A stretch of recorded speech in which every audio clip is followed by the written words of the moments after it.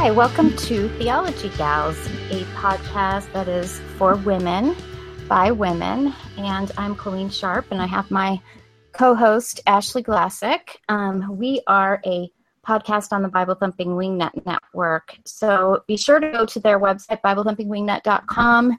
We will be posting things on our blog there, and you can download an app where you can keep up with our podcasts and our blogs. How are you doing, Ashley? You know, I'm doing pretty well.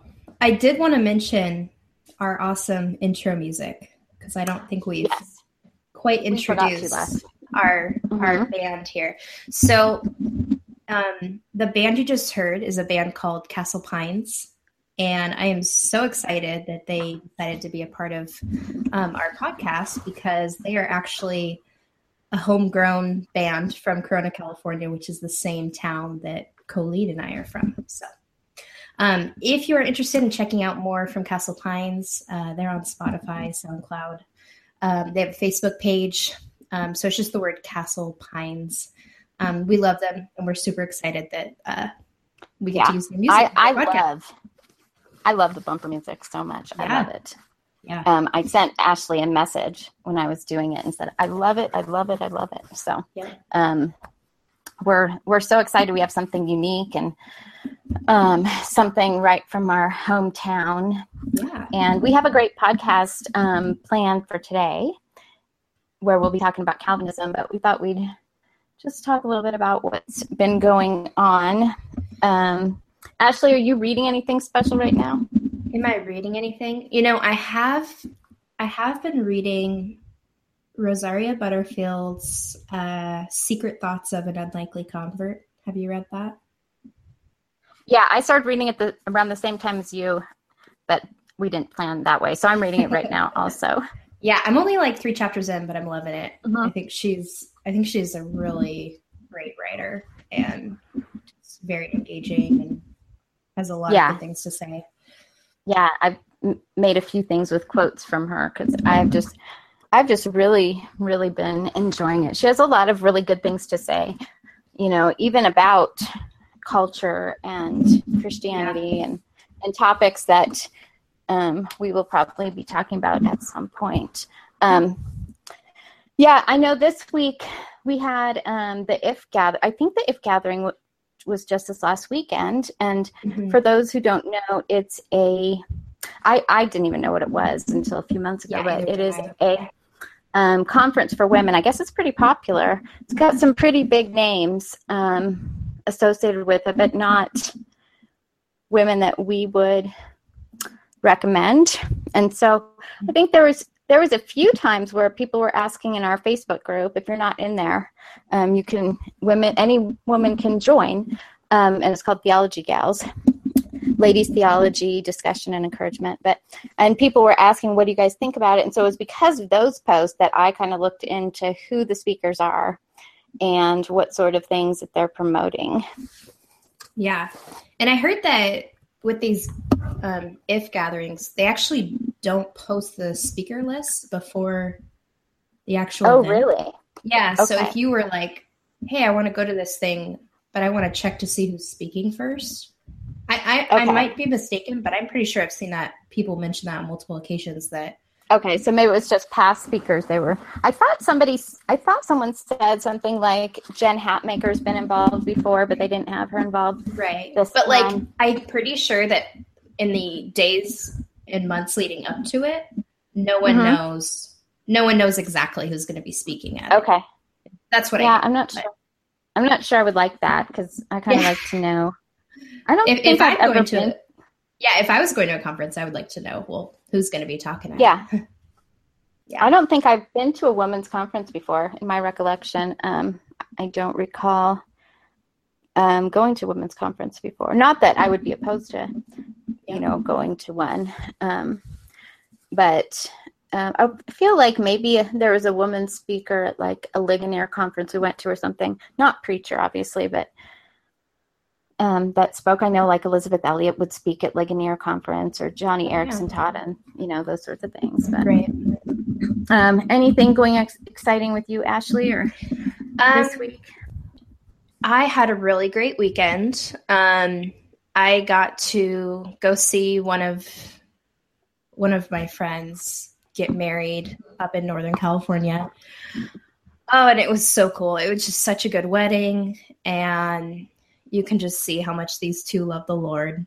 And both of their churches were there. Their two kids, I mean, not kids, they're grown-ups, but that met, and they're in the same presbytery.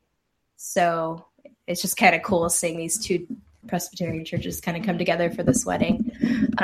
But it was lots of fun, and Northern California is beautiful. It's like right by Yosemite kind of area. Oh yeah, that's a beautiful area. We drove from Southern Cal last summer in our motorhome. Because we love our little cross country motorhome trips. We drove from Southern California all the way up the coast, and we even went to Yosemite, which that area is just very nice. Yeah, it was beautiful. And then on Sunday, we got to come down the coast a bit and go to our old church in Monterey, California. And we got to hang out in Monterey for a little bit. And yeah, we used to live in Monterey, and we went to a church there, and it was just really great to see, some of our old friends. Yeah. And it's kind of interesting, you only go to a church for a short while, but then you leave and you come back and you're like, oh, I miss these people so much, even though it was just a short while we were there. But if you're ever in Monterey, California, there's a great church called Covenant Presbyterian. Go check it out. That's great. That means it was probably a really great church. We had a church we attended for about a year when we were living outside Chicago before we moved here, and we just loved it. We're only there for a year, but we love to go back and visit whenever we're able. That's an OPC also down in Wheaton, Illinois, Bethel OPC, and we just really enjoyed that church. It's been almost 20 years since we left, so it's been quite a while. Well, today we're going to talk about Calvinism, and I know for some of you, you're going to say, okay, I already know all about Calvinism. I don't really need to talk about Calvinism, but we also have a lot of women who've been asking questions, and I think it's a great topic, whether you've been a Calvinist for 20 years or 5 years, or you're just listening in because you're curious about what Calvinism is. And so I think we're going to talk a little bit first about what it is, and then kind of talk about our journeys into that understanding, and kind of the history and some of the misunderstandings that go along with it. Calvinism is probably an unfortunate name because people think, oh, if you're a Calvinist, that must mean that you just agree with John Calvin on everything, and that's not the case, because I think that Calvinism on its own has really just come to refer to what's called the 5 points of Calvinism. It doesn't necessarily refer to all of Reformed theology, but it refers to the soteriology, which is the doctrine of salvation. That's what soteriology is. And so I think the easiest way to go through them and kind of talk about each one, why we believe them, where we see this in Scripture, and just kind of talk about a little bit, is just to go through. They're also known as TULIP, and so I don't love some of the descriptions that TULIP has insisted on so that it fits, but it is a great little kind of memory tool to remember all 5 points. So what do you think, Ashley? Maybe just start with the T and move down?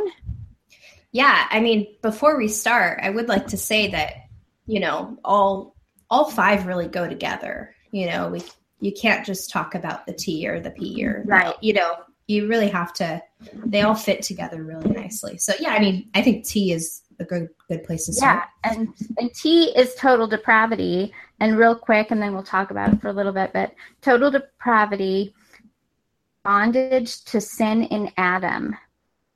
And it doesn't mean that we're as bad as we can possibly be, but that original sin has thoroughly corrupted every part of us. So it doesn't mean, when we say total depravity, it doesn't mean that you are a serial killer, but you are every part of you is indeed stained with the sin of Adam. And I think of, one of the verses I think of regarding total depravity is in Ephesians 2, where it says that when we were dead in our trespasses and sins, then it goes on to say that he made us alive in Christ, which we'll get to with the other points, because this really does go together. But Ashley, what state does our total depravity leave us in that makes us so helpless? Yeah, I think that's why we have to start. If we're going to talk about salvation, we have to start at total depravity, because the doctrine of total depravity shows us that there's nothing I can do to, one, I can't fulfill the law and make it into heaven on my own good works. But also I can't, well, I guess we'll get into choosing God in a second. But I think mainly total depravity is I cannot fulfill the law. Like, I'm unable to on my own. And I think some people really wrestle with total depravity, but I think when you look at the world around us, I don't have a hard time seeing that we're depraved. Like, it makes sense that, our actions all of our actions are tainted by sin. When you just look at the state of things in the world, that sounds kind of depressing, but it's a reality. We're in sin. We're in Adam. Yeah. Well, I heard somebody say once, and maybe it was someone famous, but they said, if you don't believe in total depravity, have children.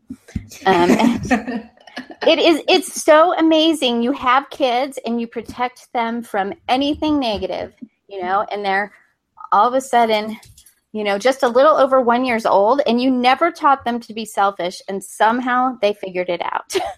They figured out how to be selfish. They figured out how to, and they can even be deceptive at young ages. And, I didn't have to teach my kids to lie or to cheat or to be disrespectful or anything like that. It all came naturally to them.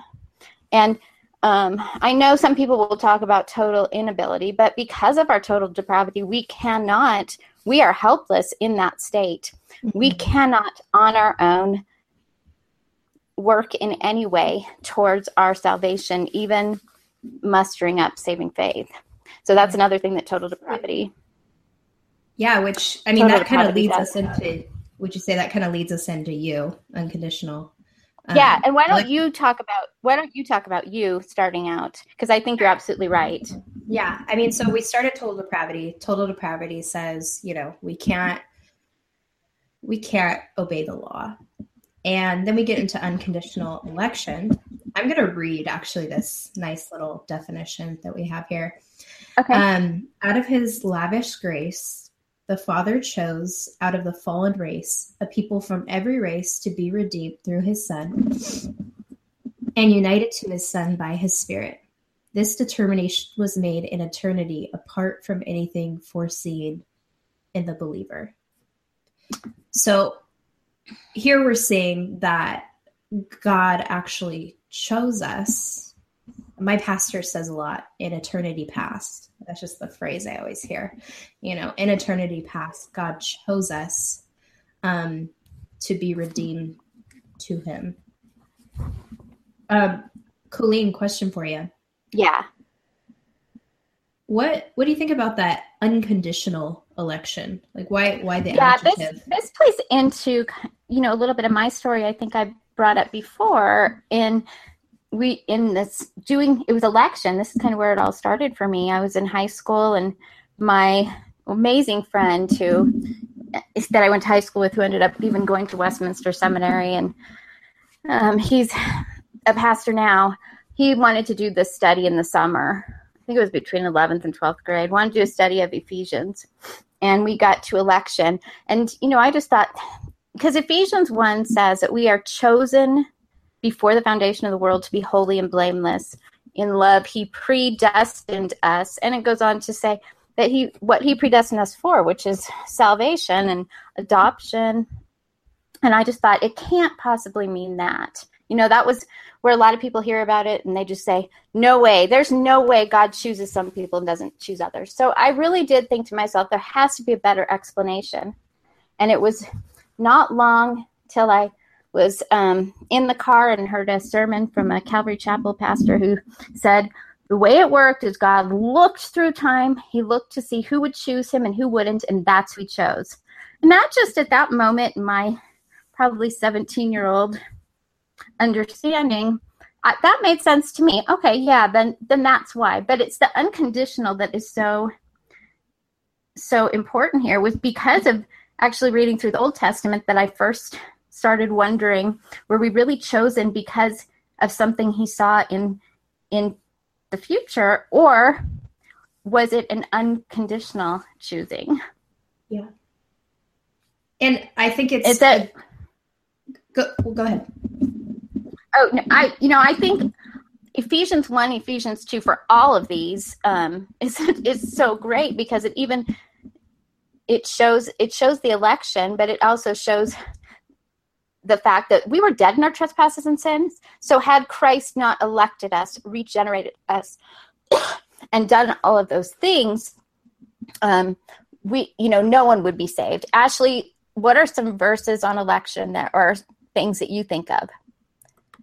I always go to Ephesians 1. That's just because I think the language in Ephesians 1 is really clear. But as we're talking about it, I was also thinking, I think it's John 6, where Jesus is actually talking about those who the Father gave to me. Do you know what verse I'm talking about? In John 6.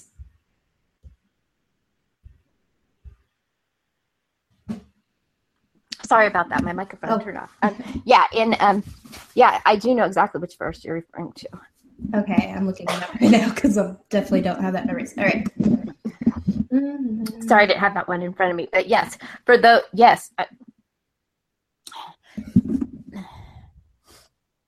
you want me to find that one, Ashley? Yeah. I can look that up while you're talking. Yeah. So I always think of Ephesians 1 because I think the language is really clear. He predestined you, he, and even in Ephesians 2, when it says like the but God statement, it's just showing that like you couldn't have chosen, like we already talked about total depravity. You couldn't have chosen. So to me, not only is it clear in Scripture, to me, when you think of it in light of God's sovereignty, it makes sense.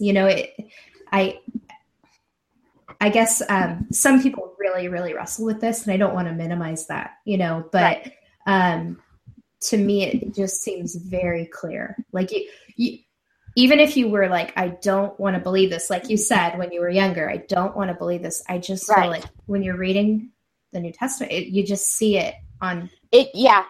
Yeah. Because I had to read through the entirety of the Old Testament when I started to see it was actually God's sovereignty that convinced me of it. And just for those who are maybe even new to this and don't even know what sovereignty means, I mean, that has to do with his overall, everything is under his care, under his control. Yeah. Nothing is outside of his. I found the verse you mentioned, which good. You're quicker than me. John 6:37, all those the Father gives me will come to me, and whoever comes to me, I will never drive away. And that actually fits some of the other points of Calvinism too. Right. Let's move on. This is the one that I think is hard for a lot of people. And that is the L. When people say they're 4-point Calvinists, usually they're referring to, I believe in the T, the U, the I, and the P, but I don't believe in the L. Right? Right. And the L in TULIP is limited atonement. But that, I like kind of definite atonement better, or particular redemption. Okay. Ashley, I think you had mentioned something that what it was that kind of convinced you about limited atonement. Yeah. Mm-hmm. Gosh, I can't remember exactly. Well, you know what? Let's define it first. What do you mean? Yeah, exactly. So basically, Christ's death is sufficient for the whole world, but it only secured the redemption of the elect. So when Jesus died on the cross, did he die on the cross? Did he take the sins of the entire world on him, or just the elect? Right, because we read John 3:16, and it says, "For God so loved the world." And so people are like, you see? Like, he loved the world. Like, he sent his only son to save the world, and that means everyone. So I understand why people would think that means everyone. But I think what the story I remember telling you that really drove it home for me was thinking about how we know that God is a just God. And we know that when he sent his son to die on the cross, that was a just thing for him to do. And if he sent his son to die for the sins of the entire world, yet we know the entire world will not be saved. Like, you know, right. Not everyone will be saved. That would mean that Jesus died for sins of people that are actually going to hell. And that would make God not just. Right. And so when someone said that to me, I was like, well, God's just. Like, God can't not be just. And so when he sent his son to die for the sins of his elect, he sent him to die for the exact, you know, like, it had to be the exact just punishment for our sins, not for sins that people, you know, will never be saved. So. It has to do with really even, and we won't get into it real deep here, but that is one's doctrine of the atonement. What exactly happened with Christ on the cross? And so we believe, you know, when Scripture's talking about him dying on our place, him taking on the sins of the elect, it really points to the fact that Christ paid for the sins of those that he chose, but that something very specific happened on the cross, that our sins were paid for, that when it said it is finished, it was finished. And it wasn't, if a 4-point Calvinist or an Arminian believes in the possibility of something. So Christ took every person ever in the history of the world's sins on him so that people could have the possibility of that. But we believe that Scripture is clear that it accomplished something for the elect. Would you think Romans 9 would apply to L? Like when we're talking about vessels of wrath? Yeah, which verse are you thinking of? Looking at verse 22. So it says, "What if God, although choosing to show his wrath and make his power known, bore with great patience the objects of his wrath prepared for destruction? What if he did this to make the riches of his glory known to the objects of his mercy, whom he prepared in advance for glory?" So there's like objects of mercy and objects of wrath. And so the objects of mercy are the elect.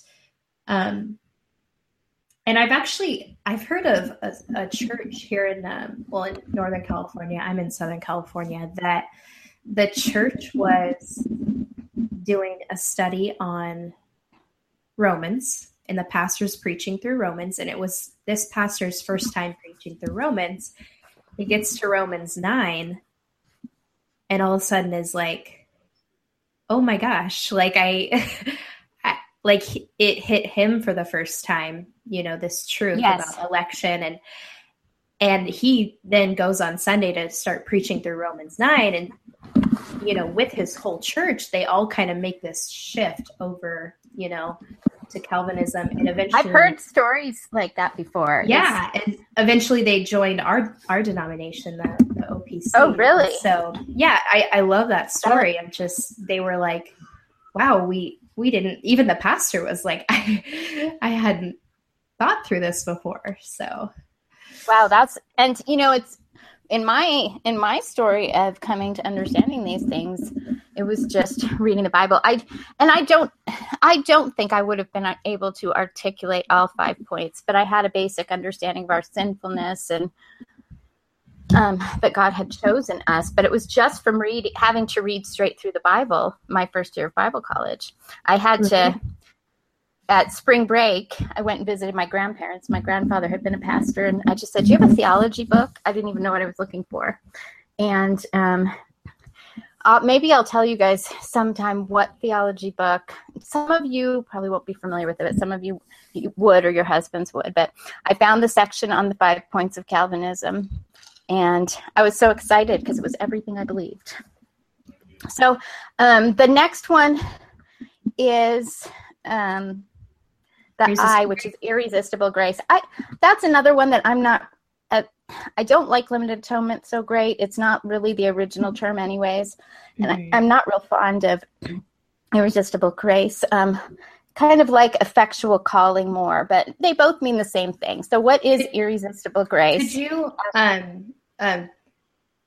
explain that? Like, why do you prefer effectual calling to irresistible grace? Probably because I listen to Michael Horton too much. No. He talks about that. I don't know.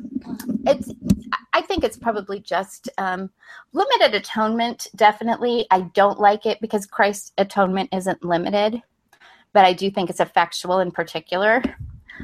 Irresistible grace. I think of it more as calling than, God puts out some grace and makes it so you can't resist it. Right. I think of it more. I think Scripture portrays it more of a calling. So effectual calling, that he calls us, and his calling of us to salvation and regeneration is effectual. Yeah. But what is, let's define it for our listeners, sure, for those who aren't familiar with what effectual calling is. And what, do you want to read the description? And by the way, these descriptions are from Michael Horton's book, For Calvinism. I feel like we're going to end up quoting Michael Horton quite a bit on this podcast. Not a bad thing. Okay, so irresistible grace or effectual grace is the Holy Spirit unites sinners to Christ through the gospel and faith is the effect, not the cause of the new birth. And, I've heard it explained like, if God is going to call you to himself, like, in a sense, it is irresistible, right? Like yes. I understand you're saying you don't like the term necessarily, but if God is going to call you to himself, he is going to call you to himself. Like there's nothing. Right. I think effectual is a good word too, because his calling of you will be effectual. This is not, just like parents, I call my kids and only 2 of them come. Right. And I think Ephesians 2 again, such a great passage. If you want to study this, Ephesians 1 and 2 are so great. In the passage that I talked about before, that we were dead in our trespasses and sins, and he made us alive in Christ. And so we did nothing. He did all of it. Yeah. And then it says, by grace you are saved through faith. And one thing, this really does have to do with what we call the Ordo Salutis, or the order of salvation, right, too. That we are actually regenerated and then have faith.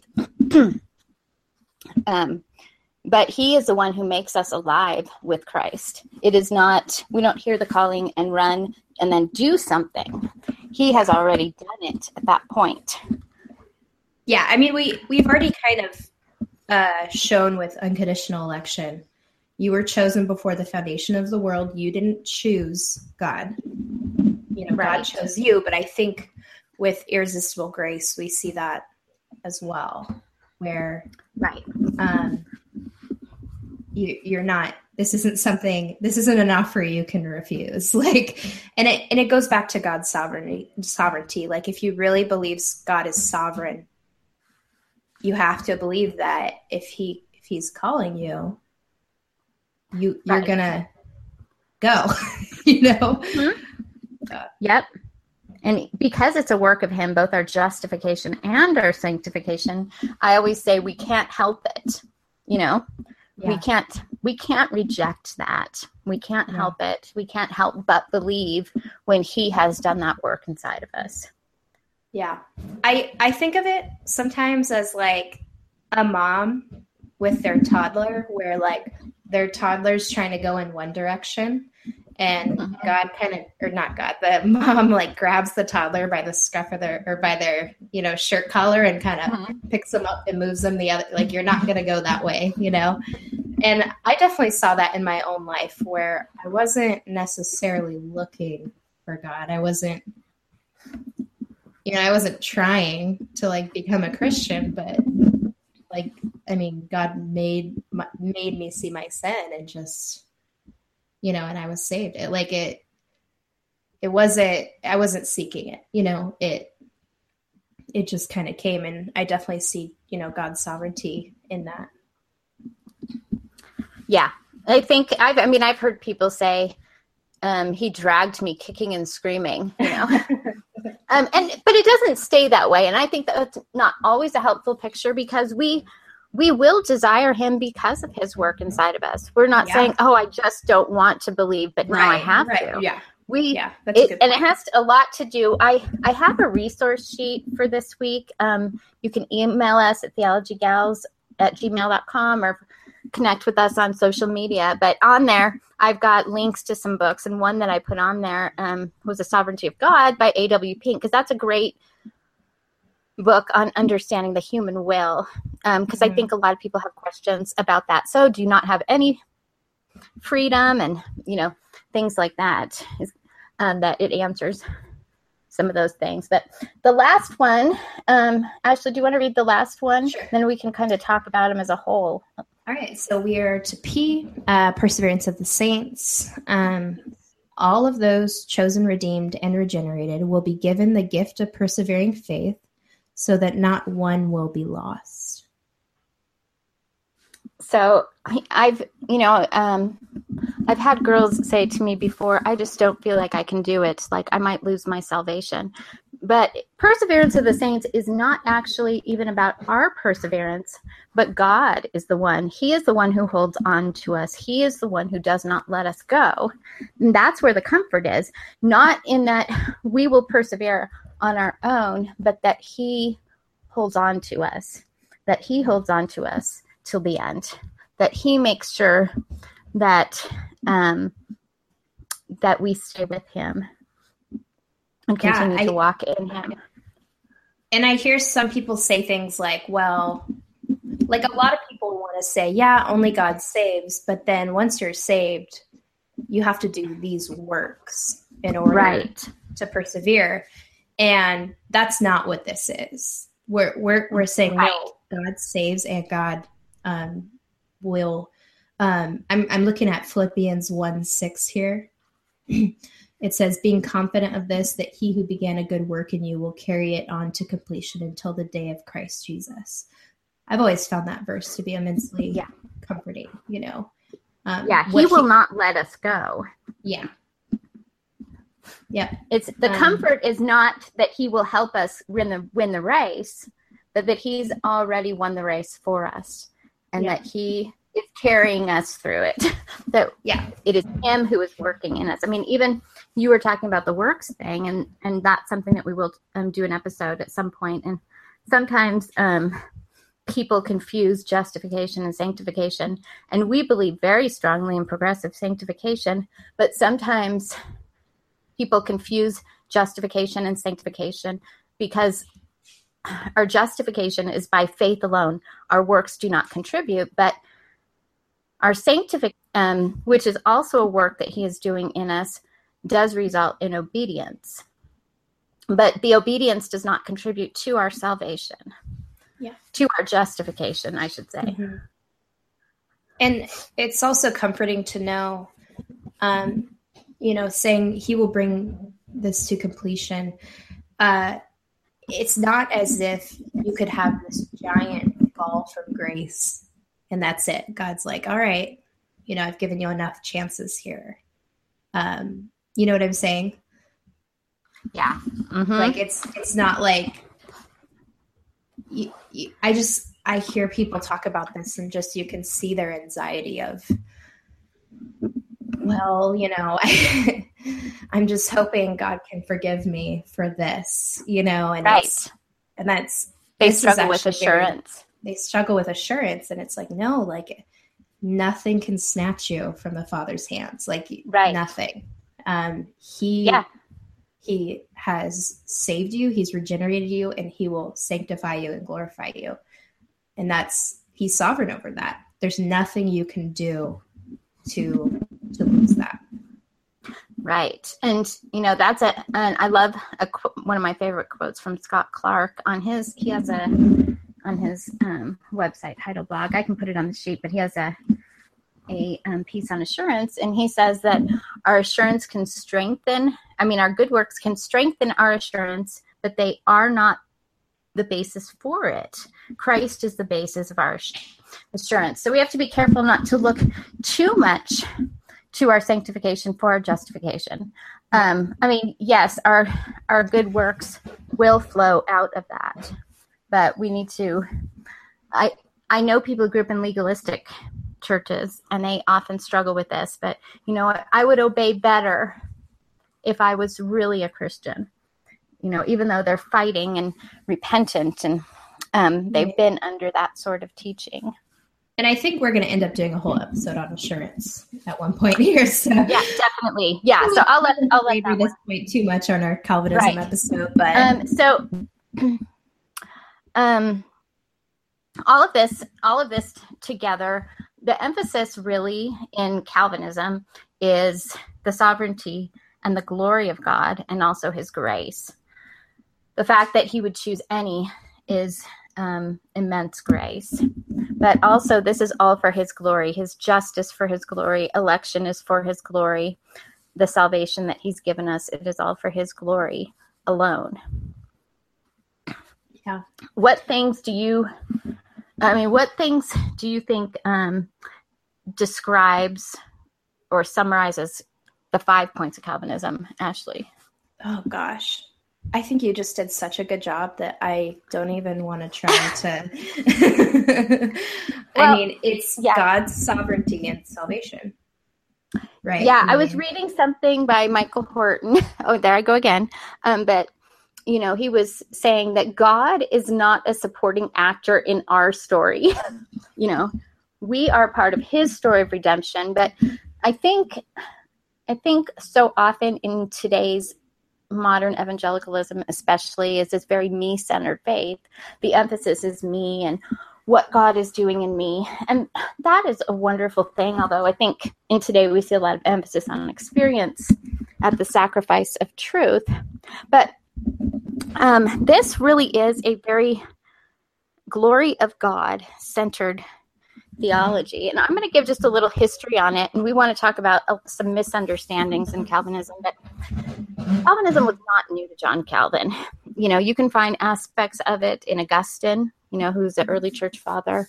And you can actually find aspects of his theology in Luther and other reformers who came before him. So even at the time of the Reformation, it wasn't, new to Calvin. It goes back to Paul, actually, in the Bible. What Calvin did is organize this beautiful theology well in what's known as his Institutes of the Christian Religion. And I think because Calvin what I've read is that because extensive writing and that it was passed around so much that it kind of became associated with him. Although, Michael Horton says in the book that I mentioned that the term Calvinist came out of Lutheran polemics. It didn't mean what it has come to mean now. And I know that Calvin himself did not want a theology named after him. But it was not Calvin who put together the 5 points into 5 points like we know him, and he didn't come up with the tulip either. But what happened is after the death of Calvin, there was a man named I'll just say the English version. I was going to try to say that. Jacob Arminius. Okay, so and you guys probably have heard of Arminianism, which is, the opposing theology to soteriology as Calvinism. And so that Arminius actually studied under Theodore Beza, who was somebody who came after Calvin, teaching the same things as Calvin. But Jacob Arminius did not like this, and he and I believe some of his supporters drafted a document known as the Remonstrance. And it was a detailed refutation of the sovereignty of God in salvation, and it elevated the free will of man. Well, they had these 5 points in there. And then in response to that came the canons of Dort. And some of our churches, those in the United Reformed Church and other Dutch Reformed churches who hold to the 3 forms of unity, still have the canons of Dort in their confessions. But the canons of Dort kind of organized it into these points in response to these Arminian points. So that's kind of the history. But, the term Calvinism, but Calvinism does not mean a follower of Calvin, because I know so many Calvinists, or who believe, doctrines of grace is probably a better name for it, who, agree with Calvin on soteriology, but disagree with him on just about everything else. They disagree with him on ecclesiology and the sacraments and things like that. But what are some other misunderstandings or misconceptions about Calvinism? Well, I think the first that I can think of is one you just touched on, which is I've heard someone say, well, I don't follow Calvin, I follow Jesus. Right. And it's like, well, we're not following Calvin. We just think he very succinctly explains something that's true in Scripture. Like we're not holding Calvin to some super high pedestal. We just think he explained these things really well. So that's the first one I think of is, that we're following someone outside of Christ. I don't know. I think that comment's a little weird. I don't even know if they totally believe that when they say that. Another one so if you talk about Calvinism, people will think, oh, well, you must not evangelize because God's already chosen. So he's sovereign, right? So why would you evangelize? And I think that's a gross misunderstanding of God's sovereignty. And it's not, it's possible that there's some Calvinists out there that, lean that way. They're hyper-Calvinists. There is a version of hyper-Calvinists that don't believe in it. Yeah. And hyper-Calvinists also don't think that, they think you have to believe in Calvinism to be saved. I think there's different definitions. And there is the neo-Gnostic Calvinists, and the neo-Gnostic Calvinists believe not only do you have to embrace the 5 points to be saved, but you have to believe that somebody has to embrace the 5 points to be saved. So since I don't think Calvinism is necessary for salvation, even though I'm a Calvinist, they don't consider I'm saved. Wow, that's a pretty big statement. So they would put Calvinism on the same level as the Trinity and the different foundational aspects of the Christian faith. We would definitely reject that. Yes. We would never say someone who rejects Calvinism cannot be saved. We would never say that. And we my pastor always says, we love our Arminian brothers and sisters. They think differently on this. Mm-hmm. We disagree with them, but we would never say they're not saved. That's definitely a error. But let's talk about I was going to say about evangelism real quick. Yeah, let's talk about that. We believe that God in his sovereignty uses means to bring the gospel to his people. We are told in Scripture to go into all the world and preach the gospel. Calvinism is not contrary to that. And I think that's a misunderstanding. I've been told by people that I have a couple of friends who've told me that they were told by pastors that Calvinists don't evangelize and Calvinists don't believe in obedience. And, I'm like, where did they get this? Because this is not this is not true. We have missionaries in our churches, and we absolutely believe in preaching the gospel. We believe that that's what the Lord uses to and obedience, right, to bring people to himself. Yeah. So that's a mischaracterization of what it means to be Calvinism. And, I even see people, I heard Les Lanfear of the Reformed Pub talk about this, where he's making that documentary called Calvinist. And he was asking people at this conference he was at, hey, are you a Calvinist? And they're like, no, but I'm Reformed. Like he was like realizing that people are afraid to use the term Calvinism because they think it carries with it this baggage, which I actually have no problem using the term. I think it helps clarify. If you say, oh, that church is Calvinistic, you're saying, oh, they believe in the doctrines of grace. That's good to know. I don't know. I don't think we should be afraid to use terminology because it clarifies things. Right. And I think it does say this is what I believe about soteriology. Right. And then the other one that I mentioned earlier is Calvinists don't believe in obedience. Okay, so because we believe that our obedience does not purchase our salvation, does not mean that we do not believe in obedience. We believe strongly in progressive sanctification. It is in our confessions. It's in the Westminster Standards. It's in the three forms of unity. Like the Heidelberg Catechism, for instance, is set up into guilt, grace, and gratitude. If my husband just loved me unconditionally and I treated him horribly, and yet he continued to be gracious to me, it actually makes me want to be kind and obedient to him. In that same way, why would I want to sin against the very one who sent his son to pay for my salvation? I continue to struggle with sin, but because he is working in me, we do grow in obedience. When we are in Christ, our good works are an outpouring of that. Right. So what do you think? Have you run into that at all where people, now I do think sometimes with my Wesleyan friends who are teetotalers, they think that we're horrible sinners because we drink alcohol. Well, okay. I would like to say something about that. Okay.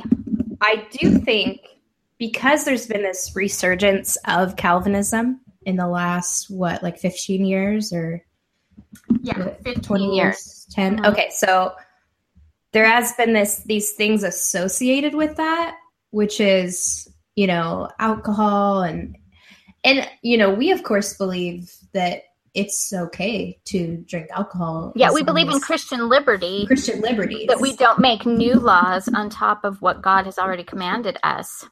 Right. So we wouldn't say, oh, you can't drink alcohol. But with that being said, I do think the community, that the Reformed community needs to be careful, that doesn't become. Don't abuse liberties. Right. Because drinking itself is not a sin, but drunkenness is. Yeah. And, I know people in the Reformed community who have struggled with alcoholism. And so, who've come to me. I've had somebody come to me and say, it's just so hard for me to confess this in this community. Yeah, actually, I don't know if I have a funny story about this. My grandparents were teetotalers. And they grew up during Prohibition. So, I did understand to some degree. And somehow I told them one day, now I never drank alcohol. This is like 20 years ago. And I did not drink alcohol at the time. But all I said was, I don't think it's wrong to drink alcohol. But my grandma called my aunt and said, Colleen thinks it's okay to get drunk. I called Grandma, I think it is wrong to get drunk. Yeah. But one thing that didn't make me realize is I don't think that my non-drinking teetotaling friends completely understand drinking. Like they might think one glass of wine results in drunkenness, So, and I think my grandparents never having drunk. And so I have friends who are teetotalers, and I am sensitive. Yeah. Just because you can does not mean you have to when it comes to drinking alcohol. It is kind of interesting that with Calvinism, the community that, drinking alcohol and beards and cigars has been like, it's just kind of funny to me, but like, I don't know why, I don't know what caused that. I mean, I know they put different Reformed people like Spurgeon and Calvin and see they have beards and stuff like that. And that's fine. I don't, they want to emphasize manliness and that sort of thing. I don't know obsession is probably an unfair word, but I'm not sure what other word to use, but obsession with alcohol in some circles. I don't know where that comes from. I've been in Presbyterian churches almost 23 years. We've always drank, but we've never talked about it a lot. Mm-hmm. So when we get together, you want some wine, you want a beer, sure, but it's never been like a thing which defined us. But it seems like, I think a lot of people from this movement came out of legalism. Yeah, and so I think it's kind of embracing Christian liberties that they didn't understand existed before. Right.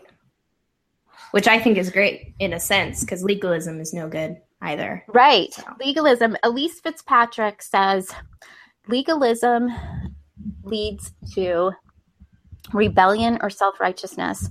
And I love that quote because I think that is exactly what it leads to. I've had my friends from legalistic circles leave the church in the greatest rebellion I've ever seen. And then I have some who are, self-righteous because they've been able to obey so well. Yeah. And I think we can all naturally have a tendency towards self-righteousness, in that. But right. So Ashley, I think you had a story that you wanted to tell. Okay. So I do have a funny story about predestination. Well, I don't know how funny it'll be to you, but So when my husband and I started dating, well, he's so funny because he didn't even call it a date. He was like, "Do you want to go hang out with me and go to dinner?" That was my husband too. Yeah, so smooth. And I was like, "Yeah, of course," And so I think it was the second time we kind of went out. We drove out to LA. We're in Southern California. So we drove out to LA and, we're just getting to know each other. We're talking a lot, just trying to, kind of figure out, okay, are we going to really date here or no? And so it's like literally the second time I've hung out with him. We're driving and it gets kind of quiet. And he's like, "So what do you think about predestination?" And, at the time I was still learning, a lot about, theology and stuff. And I was like, "Oh yeah, I think I agree with that. I don't know totally." But I just thought it was so funny because he was like, here we are on our second date. And he's trying to make sure I'm not like. Sounds like he's a little nervous about it too. What if she says no? She's a complete Arminian. Yeah. What if she's not a Calvinist or, So I was teasing him about that. I asked him the other day, I was like, "Do you remember that?" And he's like, "I never said that." And I was like, "You totally did." Our second date, you're asking me about predestination. So yeah, my husband and I, we talked about it the night we met. He was really kind of on the journey towards being completely reformed. And my husband grew up Lutheran and then ended up at a mega church in Chicago area, Willow Creek, real big church. He ended up there. And then he ended up at the church of another well-known pastor before he was very well known. But when he was at Willow Creek, R.C. Sproul came and spoke. And my husband just loved him. So he went to the table and got all of the different resources he could. So he had become a Calvinist and was further in Reformed theology when we met. But we talked about it the night that we met too. Talked about predestination. Wow. Hey, foundations for a good marriage right there. That's right. Yeah, I mean, I would say in dating, you don't want to date someone completely on the other side of the theological spectrum. But Yeah, I think it can. Well, I think we know it can cause some issues. My husband and I have come to some different things at different times. I came to embrace paedobaptism. I think I want to say 2 or 3 years before he did. Although I think my husband tends to be the most thorough person. If he studies an issue, he is going to read everything he can find on it and talk to every person he can about it. Right. And he was. And that's a good quality. Yeah, he really studied it. It really kind of came together for me before that. That I'm thankful. I'm thankful for that. So I have a question, and not to interrupt you, but yes, no, I'm done. I figured. Okay, so question: what is it? This is our second episode, right? Episode 2. Yes, episode 2, Calvinism. Okay, it's episode 2, Calvinism. So this has nothing to do with Calvinism. Are you ready? Okay. This is question for episode 2. What is the greatest band of all time? Band, okay. And you can't say Stryper.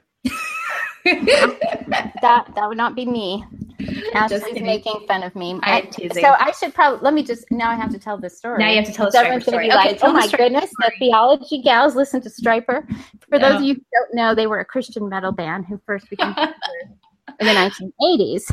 And my husband was into heavy metal back in high school in the 1980s. And so one of his metal friends, have you heard of Stryper?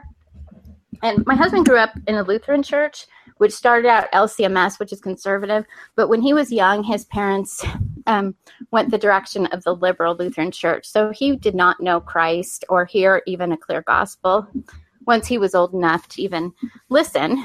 He went to the Stryper concert, and they're reading the Bible and saying stuff. And he was so curious. He got home, and he started reading through his children's Bible. Eventually getting another Bible and reading it all the way through.